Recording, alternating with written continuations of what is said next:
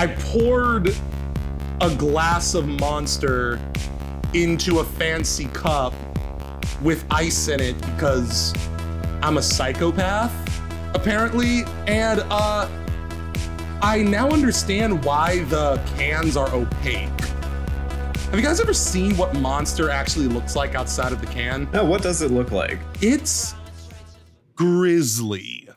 It looks like something out of like an early 2000s children's sci-fi fantasy show.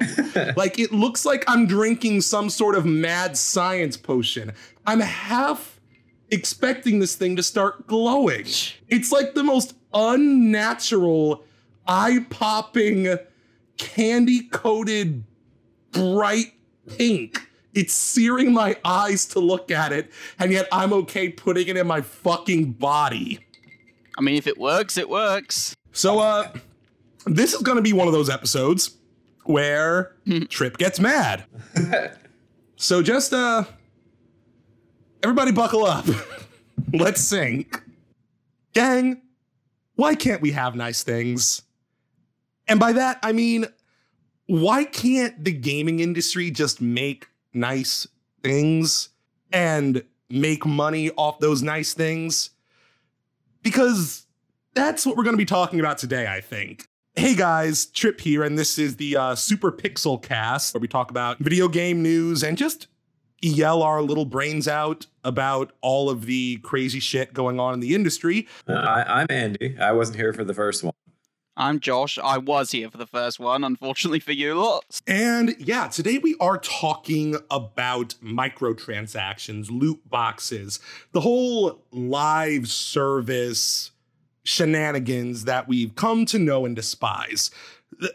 I didn't want us to dive into this so early in this show, because I don't want this show to just be about negativity. But these past few weeks, we've just been bombarded by just this deluge of microtransaction news, of live service news.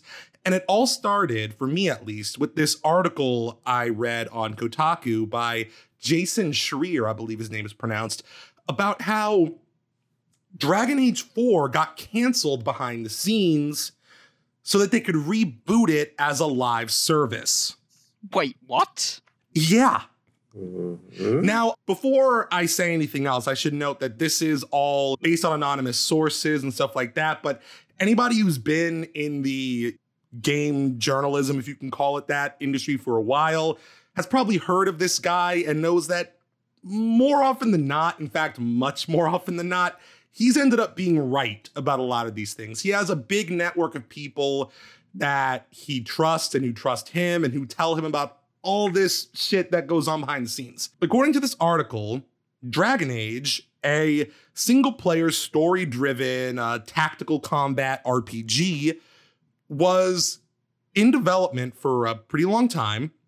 They had an entire plot, entire idea, and the article really goes into detail about a lot of this stuff. It's actually kind of fascinating and very interesting what they were planning on doing. They were very excited about how they were going to have the game be more reactive, have your choices matter. If you saw my rant on the episode last time about, Vampire the Masquerade or the Outer Worlds, these RPGs where choice is very important and there's a lot of branching paths. That's kind of what they were trying to do with Dragon Age.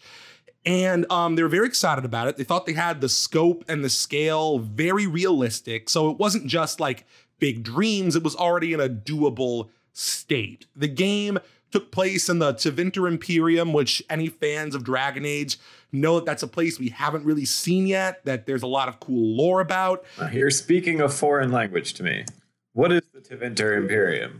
It's, in short, they're this whole empire that's kind of like Byzantium meets Indonesia, but they're all ruled by wizards. That actually sounds awesome. It really fucking is. Huh. I mean, you would just add wizards and everything. It's awesome. The Dragon Age universe is a lot weirder than people give it credit for. But yeah, so we've been hearing about them since the first game, and I've wanted to see them since the first game. So all of this stuff sounds great until EA decided to step in and say, no, we want to turn this into a live service. Is it like trying to be like some Elder Scrolls Online shenanigans? No, not even that. Like I would play a Dragon Age Online. I mean, as long as I didn't replace the mainline game, I would play a Dragon Age Online. I would love a Dragon Age Online. No, I'm talking about, like, I guess this gets into what's like the term live service itself and how nebulous that term is at this point, that really it's mostly just used as either a talking point for the industry or a pretty much a curse word by people like us. Yeah. But in essence, a game as a live service is this idea that you're going to be continually getting new content. It's a game that you can play for years and years and years to come. That's the consumer side pitch for it. The industry pitch, like what they pitch to their investors, is this is a game where we can have a lot of repetitive, grindy content and we'll give players constant incentives to pay more money on top of this $60 price tag. I mean, I feel like live service, though, because you have games like Destiny, which they tried to do stuff like that with. They're like an ever-evolving thing. The next thing you know, 3 years later, out came Destiny 2. Sorry, more than 3 years later, at least. I'll give them that. But yeah, you're kind of getting at the folly of games as a live service. Like you called out part of it there. The fact that they're willing to do that to Dragon Age just shows this level of out of touchness and incompetence that is almost hilarious. And I feel like we always, like, whether we love them or hate them, we always put these companies on a pedestal. We assume that they are competent and that they know what they are doing and that their tactics, good or evil, will make them money. That myth is kind of what I want to talk about today. Like I said, I didn't intend for this episode to be about this. Like, Andy had this, like, this is an example of what I'm talking about, how this all hit us like a ton of bricks. Andy wanted to talk about Mortal Kombat. I'm like, fuck yeah, Mortal Kombat is awesome. I would love to, along with talking about the Dragon Age thing, like, yeah, let's switch subjects and talk about, an awesome fighting game. And then after one cursory Google search, I find out that they're throwing microtransactions in that game too. Because apparently you can't just unlock cosmetics anymore. And we've just come to accept that you don't get a full game when you pay for a full game anymore. And we're okay with that. So, like I said, this is going to be one of those episodes where I'm angry. And I'm going to need you guys to bring some levity into the episode, because I ain't giving you none. Yeah, well, I mean, the sad thing is, as horrible as these business practices are, it's people are probably still going to buy enough of it that it's not going to affect their bottom line negatively. So I think until and unless, gamers wise up to, the fact that this is shitty business practice and they should vote with their wallets, I'm just pessimistic about the future, to be honest. But see, here's the thing, and this gets at the point that I'm trying to make, that we, including myself a lot of times, assume that these are smart business practices. And we're not really seeing the full picture. Because, yeah, they are making money. Yeah, we are a small vocal minority amidst people who, and I don't blame people who pay for this stuff or who buy this stuff.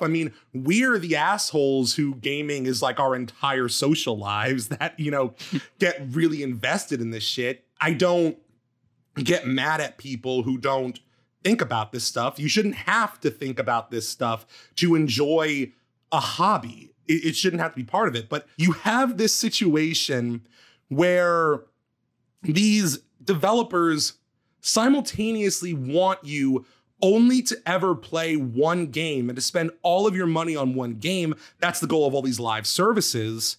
While at the same time, they're creating 3 or 4 of the same kinds of games within the same 2 or 3 years. It's a contradictory practice. One is directly damaging the other. And it's leading to these situations where we keep seeing, shareholders say X, Y, and Z performed below expectations, even though they made millions and millions of dollars in profit. It's leading to these situations where we see games lose their quality. It's getting to these situations where the consumer experience is getting worse and worse and worse. And for what? I mean, if an industry can't survive without exploiting its employees, exploiting its consumer base, without pre-order bonuses, without microtransactions, without loot boxes, without Doritos sponsorships, without dodging their fucking taxes, that's not a healthy industry. I mean, if you think about it, we had a pretty damn good single player year last year. I mean, with even PlayStation alone, there was, there was God of War.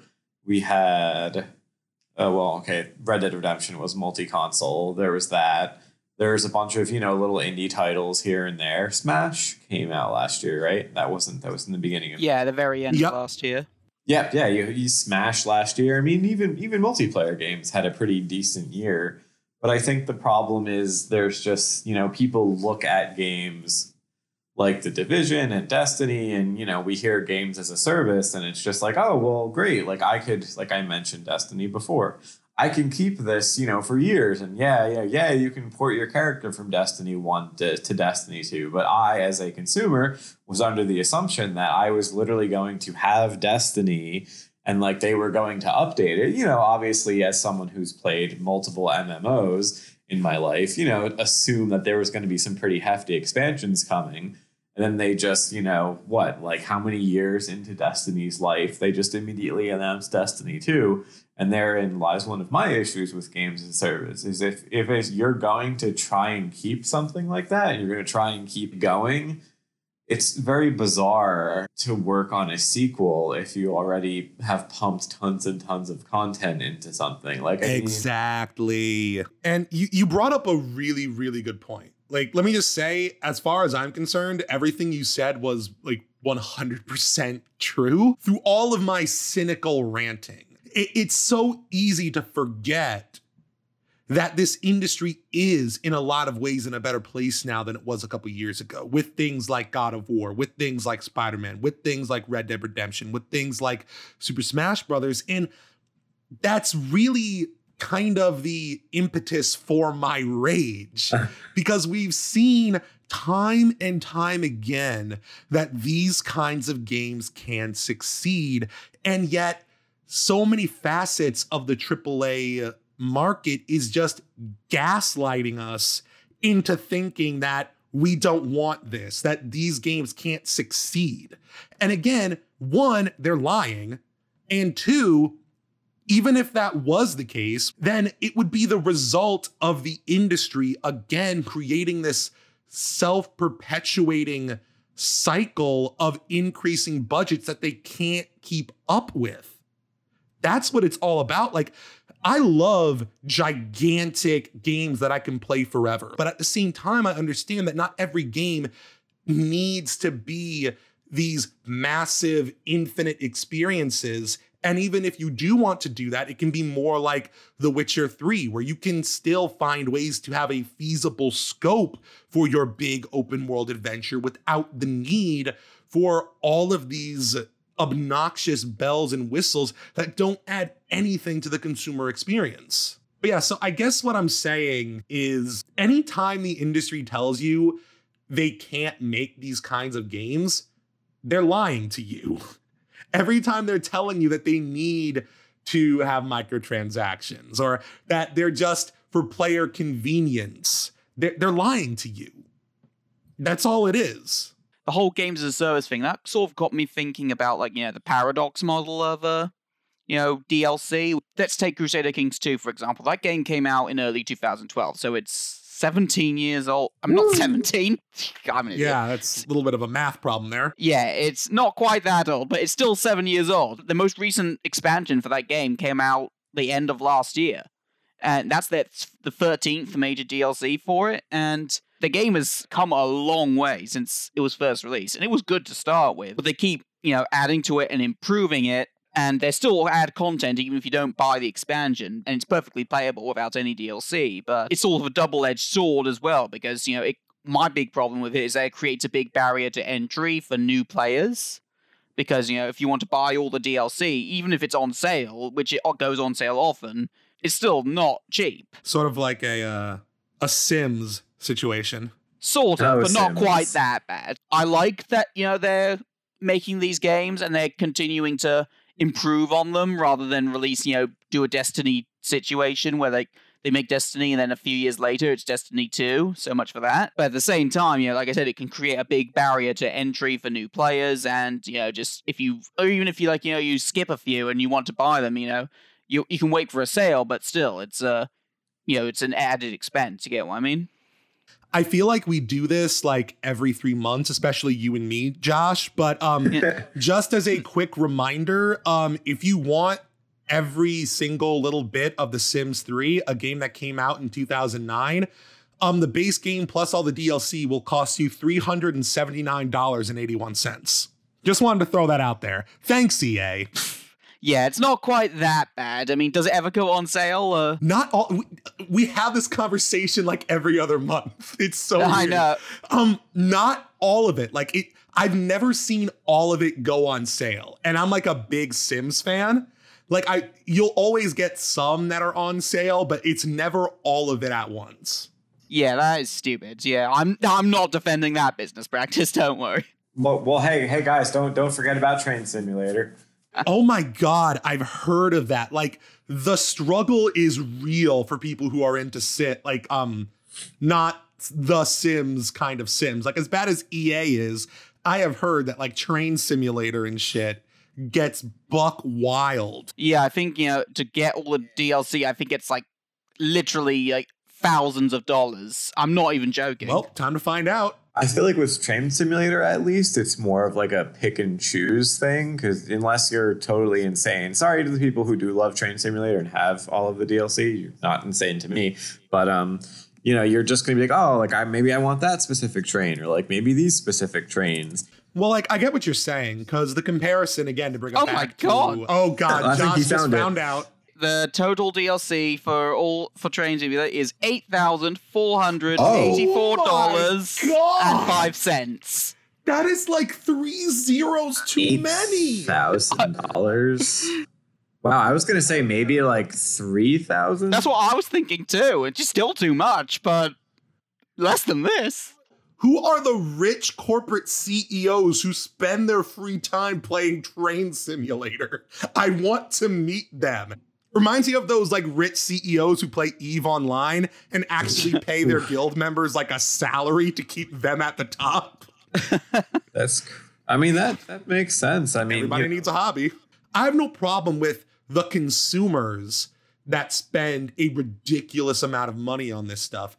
I have a problem with the developers and publishers who do their best to incentivize people to buy this stuff and make the experience worse if they don't. Now, you brought up, we're talking about Train Simulator, and you bring up a good point. If it really is more of a pick and choose which stuff you want, then that's less egregious. But to bring it back to The Sims, I say this as somebody who just went buck wild on The Sims 3, so I can speak from experience. There's a lot of stuff, and even more when it comes to The Sims 4, where it's clear they tore out content that should have been in the game at launch, content that was in previous games, so they can sell it back to you. That's the point where it's you're a fucking monster. But it's just, I want to move on from this because I really want to hear Andy talk about Mortal Kombat, but I just have one more thing I want to say about this whole debacle. And it's something that a lot of people don't think about. I always hear people say things oh, the microtransactions they're just cosmetic, or they don't give you an actual advantage in play, or something like that. The crux of these arguments are that, well, the microtransactions don't really have value. They're not making your experience objectively better. But here's the problem with that argument. If that was the case, nobody would buy the microtransactions. These companies have no reason to sell you things that they don't have an intention on making you want to buy. That's why we get into situations where, these are just time savers. And then the entire game is built around making the grind as egregious as possible to get you to spend money on those time savers. It's why, it's just cosmetic. And yet they take out what I consider a crucial part of gaming, not for everybody, but for a lot of people, which is player expression through the way that you look. Like, I think about to bring it back to World of Warcraft. Like, yeah, there's like a very small cash shop, and I don't like that at all because I don't like any form of double dipping like that. But can you imagine if all of the hundreds upon hundreds of mounts or all of the different like gear, like high level gear and outfits, if those were all microtransactions, if you couldn't get anything else other than a horse unless you paid for it? That's kind of what I'm getting at. It's this situation where like, no, these things do have value to them and can add a lot to a game's experience. So I guess to sum up this diatribe and hopefully make it meaningful in some way, the industry is reaching a tipping point with monetization. These live service games are making them insane amounts of money in the short term, but it's going to blow up in their face in the end. These are unsustainable practices that incentivize insanely expensive, massively overproduced, and underdeveloped products that almost never live up to their own expectations, let alone the expectations of the consumer. But most importantly, it doesn't have to be this way. The industry's problems are entirely of their own making. They're the ones that keep demanding these infinite experiences and abandoning them because they can't fix the broken games they shipped. They're the ones demanding bigger and bigger budgets, which in turn demand bigger and bigger profit margins. Not every game needs to be monetized out the ass to be successful. And if you're going to keep improving and updating a game for years and years to come, you can have microtransactions without them ruining the experience. And that's all I have to say about this at this point. You guys know how I am. I really get angry when it comes to the whole games as a service shit. And I'm done. Rant over. It was the 5 Hour Energy, wasn't it? I'm drinking a fucking Monster. 5 Hour Energy is the gnarliest shit I've ever tasted in my life. I tried that shit once in high school. I almost threw it back up. Yeah, I've heard these energy drinks, they all taste like piss, but apparently they do the jobs. Hey, Monster is delicious. Like, I'll stand by, like, I'm not really an energy drink person. Like, I didn't just drink this because I wanted energy for, you know, my sweet gaming skills. I just kind of shamelessly like the taste of Monster. But yeah, speaking of high octane energy and combat, Andy, tell us a bit about the old Mortal Kombat. And don't you mean high octane nightmare fuel? I think it was it 9 or 10? I don't know. The good Kung Lao character with a razor hat, for those of you who don't play Mortal Kombat, he basically puts the hat on the ground, spins it, grabs both of your character's feet, and drags them crotch first towards the spinning razor hat. God in heaven. Yep. That was one of the few. I mean, there's definitely quite a few other disgusting ones, but that was one that made me like, oh God, why? I'm very inconsistent when it comes to my reaction to gore. I think it's all in the way that it's portrayed. Like you saying what you just said, Andy, is one of the worst things I've ever heard come out of your mouth, and I've known you for a while. But like seeing it, because I remember this, it's not nearly as bad as just somebody describing it out to you, because it's framed in like a lighthearted, silly, intentionally over-the-top way. Then you look at something like Hotline Miami, one of my favorite game series of all time, and it's like just the most old-style looking graphics, and yet the way it's framed, the gore is some of the most unsettling shit I've ever witnessed in my life. I've actually never played Hotline Miami. Like, I know of it, but... Oh my God, you need to play it. I will like give you access to my Steam account, like to let you play both of those games. It is some fucked up, crazy shit that happens in that game. And honestly, the less you know about that game series and what it's about going into it, the better. Like, imagine if Donnie Darko had sex with David Lynch and they somehow had a baby, and their baby was also an ultra-violent 80s crime drama. and then they made an arcade game based on it. That's Hotline Miami. Oh, okay. Yeah, because I don't know, it just kind of looked very like neon drenched, and I was just like, interesting. Oh, yeah. It's a great game. But yeah, Mortal Kombat. But yeah, back to Mortal Kombat. The new one actually comes out in, let's see, it's 8/18. Yeah, about 4 hours, actually. The cast of the new one looks pretty good. Everything, seems to be shaping up pretty well. But one of the things that brought us here today about loot boxes and why, real money transactions is bad is supposedly, for those of you who haven't played any of the relatively newer Mortal Kombat games, the way you go about unlocking stuff in them is in the crypt. And in 10, that was the previous one. That was the one I spent, I believe, the most time in the crypt. It's like you play single player, you can play just your character, you play in like towers, which are basically just, you fight your way up a progressively more difficult tower, and it gives you in-game currency, and you can spend the in-game currency in the crypt. You can unlock, different like fatalities and different things in that. And the crypt is returning in MK Mortal Kombat 11. But supposedly, whereas in the old ones, you could basically just look up a guide for the crypt and you could just kind of go with, what you wanted to unlock. Like, let's say, oh, you use Scorpion a lot and you're like, all right, well, I want to unlock like this fatality of his. Then you just look up a guide, and then you have to you just kind of have to walk through the crypt to find the specific place you need and you unlock it. However, with Mortal Kombat 11, supposedly it's random. Of fucking course. Yes, it's not only random, but you could actually buy and or empty out all of the things in the crypt and still not actually have completed all of the collectibles or unlockables, because drumroll, not negative drumroll, you actually can, and I guess have to at this point, reset the rooms, and it resets the chests in the rooms in order, and again, totally random.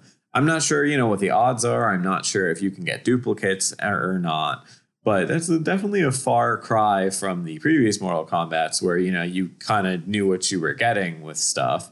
So the Mortal Kombat subreddit has actually been pretty pissy about it, and I'm actually a little frustrated. Yeah. Yeah, obviously, but I was watching the newest Combat Cast, the one today where they revealed and showed some gameplay for the final two characters, one of which is Shao Kahn, who's the boss of the original one, but he's now playable if you pre-ordered the game. Cool. Yeah, and they actually revealed that Frost is the unlockable character, and she's like a female version of Sub-Zero, but in this one she's actually the leader of like a sub-faction of one of the ninja tribes, I guess, and they've started to make themselves into robots, and she's basically like robot Frost now. And they revealed some of her stuff today, and she's actually got some really interesting looking things. Like she can take off her head and throw it at people and shoot frost or freezing lasers from her chest. Pretty cool.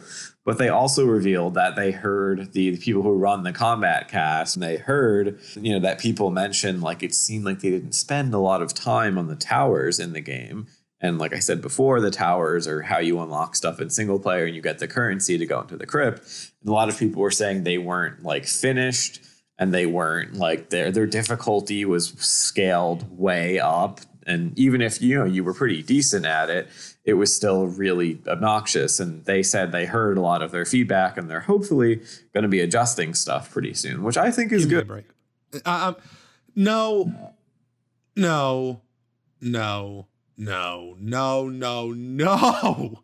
It's this is what they do. They move the standard of what's acceptable so far to the extreme so that when people complain, they can act like they're doing us a favor by making it slightly less extreme but still egregious.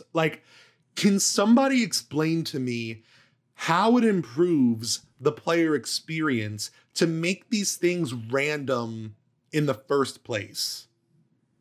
You can't. Because there is absolutely no benefit to the player to do this. It is only the result of, again, taking something away from us, making something more obtuse, making the gameplay experience worse to make us spend more. And that is just such a backwards concept to me.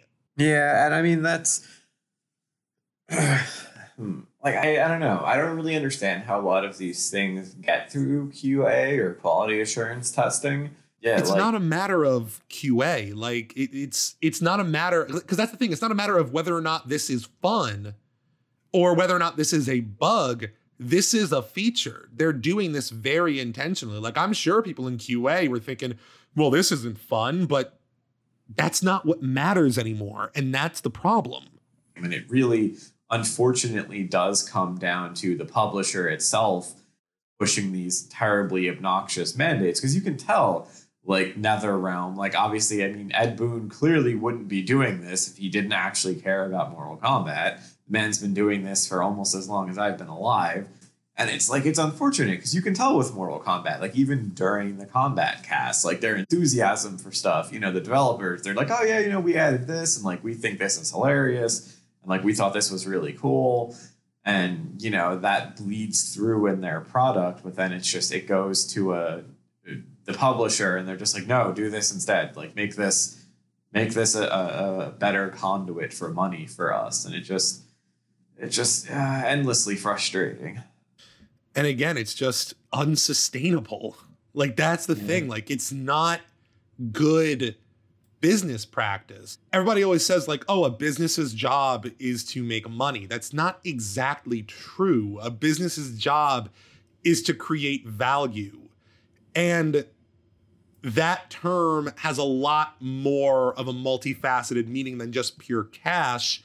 And we're in a situation where games are losing their value, even if the companies are making like just insane profits. And that's how you get into an unsustainable market. But I don't know. I want to. Yeah, if I could just interject with a rather bizarre analogy. Yeah. It seems to me like what you're describing, it's kind of like how, how farmers have a system of crop rotation, right? They leave one field fallow for the season, because otherwise if you farm forever, then the soil goes to shit and you have no food. Okay. Yeah, so basically what I'm saying is that, these big AAA publishers and everyone, they're basically not treating games as like renewable resources. You see what I'm getting at? Slash and burn. Pretty much, yeah. You lost me at the beginning, but you reeled me back in. That's actually a really good analogy. It's like, to make it even more like weird analogies in real life, it's kind of like how in, I think it was in parts of Africa during like colonialism, the French were like just farming the shit out of the land. And the people were like, hey, you can't do that. The land's really fragile. It'll give us what you need. And then the French was like, shut up. And then like widespread desertification happened in large parts of Africa that still hasn't been healed today because they overfarmed. That's what this industry is doing. They're overfarming and eventually the soil's gonna go dead. Yeah. I really want to talk about Jedi Fallen Order. Because for one thing, it ties into what we're talking about in regards to microtransactions, because EA made a huge and mind-blowing decision that's sure to make us all, praise them as our saviors. There's not going to be loot boxes or microtransactions.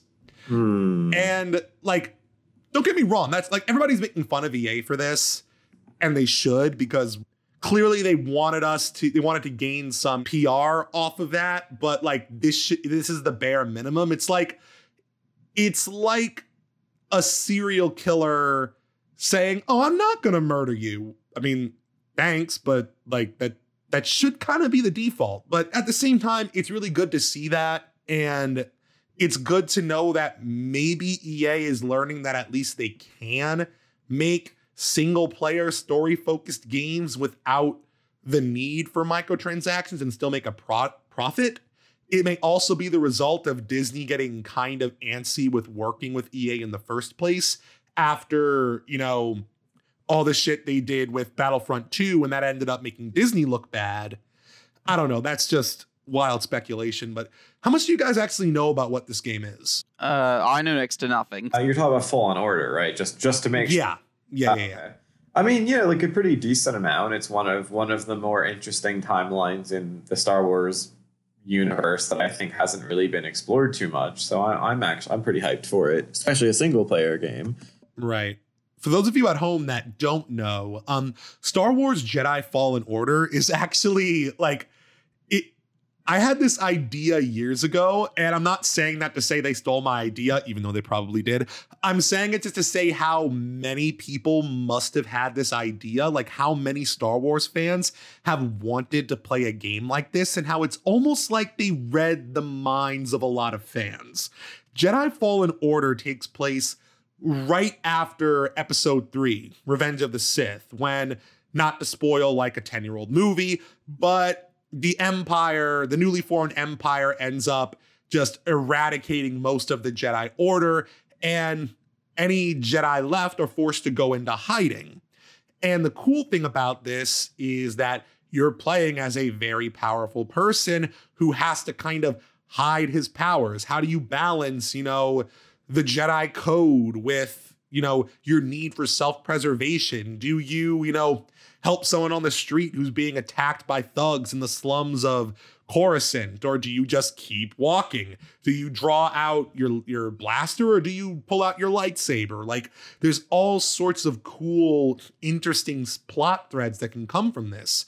So, we don't know that much yet about like what the moment-to-moment gameplay will be like, but they've told us that the game is going to be somewhat similar to a Zelda game, in a sense, in that there's going to be like big places to explore, dungeons with bosses at the end, essentially. It's the kind of game I never thought a company like EA would make. And it's the kind of game that until something like, Breath of the Wild came out, and again, taught the industry you could make a game like that and still make money, I wouldn't think that the AAA industry would ever make a game like that. Now, to be clear, I'm not saying it's going to be like Breath of the Wild and that it's going to be like a big reactive dynamic world. What I'm saying is the idea of having a giant budget Zelda style action adventure kind of RPG-ish game at all is crazy to me. And that's why I am, despite all the bullshit and all of the shade I threw at EA, I am legitimately excited for this. Because when they want to, they can make a good game. They have talented people over at EA. I've played games from them that I have really liked. So if this is their response, especially if this is them getting like kind of scared about the reaction to Battlefront 2 and they're actually going to make a real game for once, then I'm not that worried that this one will be good. I don't know. I mean, I think I'm cautiously optimistic about it just because, I'm more Star Wars things are always great for me. I've honestly never played a Star Wars game, but I mean wait, no. I did play like that pod racing game for the N64. Okay, that game is great. Yeah, but I haven't played one in recent times. But I know they had Battlefront 2, which was apparently a total disaster. So I don't think there's any chance they'll lose the license. But, I mean, it could just be trying to like them prove that, hey, we could make a good Star Wars game, and try and like build up some goodwill maybe, since But, before they inevitably cock that up with another Battlefront 2-esque game. So. See, that's what Jim Sterling was saying in one of the more recent episodes of his podcast. Basically exactly what you said. It's like, it's too cynical even for me to want to put that in my head, that like this idea that they're doing this so that they can then come out with another Battlefront style game, or Jedi Fallen Order 2 will then have a bunch of microtransactions in it and we'll already be sold on the premise and want to see what's next, so we're going to buy it anyway. I really hope that's not what happens. I want to believe that there is some kind of humanity left in this industry and that somebody can make something and be passionate about their work and proud of it and make a ton of money off of it and then just want to make that experience better. But I don't know. Only time will tell. But I think that's going to do it for us, guys, unless you have any more topics you wanted to bring up.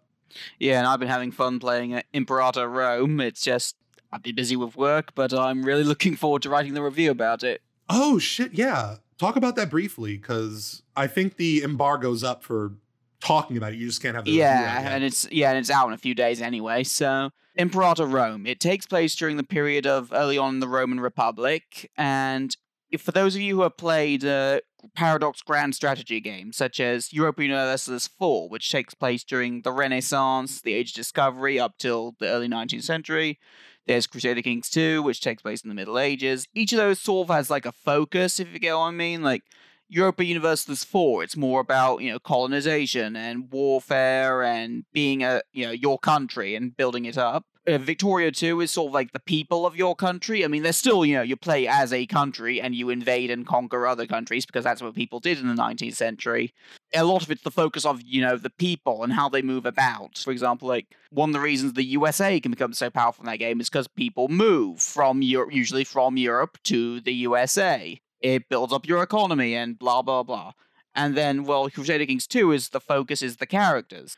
For example, you're playing as a dynasty. Rather than playing as just the King of England, you're playing as the King of England and his family, and you have to play them over generations and make sure that it all doesn't go to shit. Imperator Rome takes inspiration from all of that. It takes, the character dynamic from Crusader Kings 2, the warfare from Europa Universalis 4, and, like, the population mechanics from Victoria 2. It's also not just like an amalgamation of Paradox games. It definitely has its own thing to it. I haven't played, enough to like give like a full definitive sum up of it, but I think it's definitely worth checking out. And knowing Paradox, they're going to improve on it over time, I'm sure. Well, cool. I mean, like I've always meant to get in to those kinds of games. Like, they always seem kind of intimidating, but I know that they're like, because I'm big into history too, and I'm big into strategy games, and I mostly play like turn-based strategy games like Civ and stuff like that. So I'm just like, I'm always terrified of getting into more like real-time stuff. Is this? This is real-time with. This is stuff with real-time with pause, so like you can adjust the speed of how fast it goes at any time. You can also pause the game at any time, but still like give orders to your units and make decisions and whatnot. Paradox games are a lot more accessible than they used to be. Like, I played Europa Universalis 3 back in 2010, and it was a lot of trial and error. And the tutorial was worthless. Like, it crashed the game after it was done, and I didn't learn anything. Holy shit. Yeah, it was bad. I mean, it was also developed by like 3 guys, so give them some credit. Today, like, the Imperator Rome tutorial, for example, was pretty good. It helped me get a handle on the basics. There's still a learning curve, absolutely. Like, it's not something, you can just be good at immediately, but it's not like a learning cliff like other games in the Paradox's past have been, so... Right. You said something that has gotten me interested in it, for one.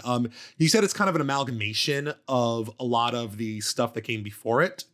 And one thing that I always find lacking in strategy games, whether they be real-time or turn-based, is that like they focus very heavily on one aspect of the simulation and not on others. So, and I know like you can only have so much in a game without it getting overwhelming, but it's like what I look for in these types of games. I want to feel like I'm really running a country and making decisions. So it's cool to know that there is stuff having to do with the population and what they're doing, but there's also stuff to do with, who the leaders are and the rulers and stuff like that. So, I mean, that's something that I could be interested in picking up. I'm not as much of a Rome nerd as you are. I'm more of a like a Chinese or Aztec or like Egypt, stuff like that kind of person. But like, I'm intrigued. You've piqued my interest. For you, I'd say maybe wait until it goes on sale, because I mean, if you're not as much of a Rome nerd as me and you're not as into Paradox games, but I mean, they go on sale fairly often, so you can definitely pick it up and maybe give it a shot. Well, cool. If that is it, though, I think it's about time to wrap up. Yeah, so this has been the Super Pixelcast. If you want to know where to find us, you can find us at comicsverse.com. There we talk about comics, the industry, video games, movies, all that cool sort of nerd stuff that'll be great for your brain. So yeah, look us up on there. The podcast is actually on iTunes, and the Google Play Store. It's right now, it's actually in the Comicsverse podcast feed, which is another show that you should definitely be watching as well. It's, as the name suggests, it's more of the comic side of things. But if you're at all into that, or you just want to see cool people hang out and talk about comic books, then yeah, that's the place for you. And like I said, for now, we're over there before we get our own feed. So you can check out the first episode there and probably this episode too.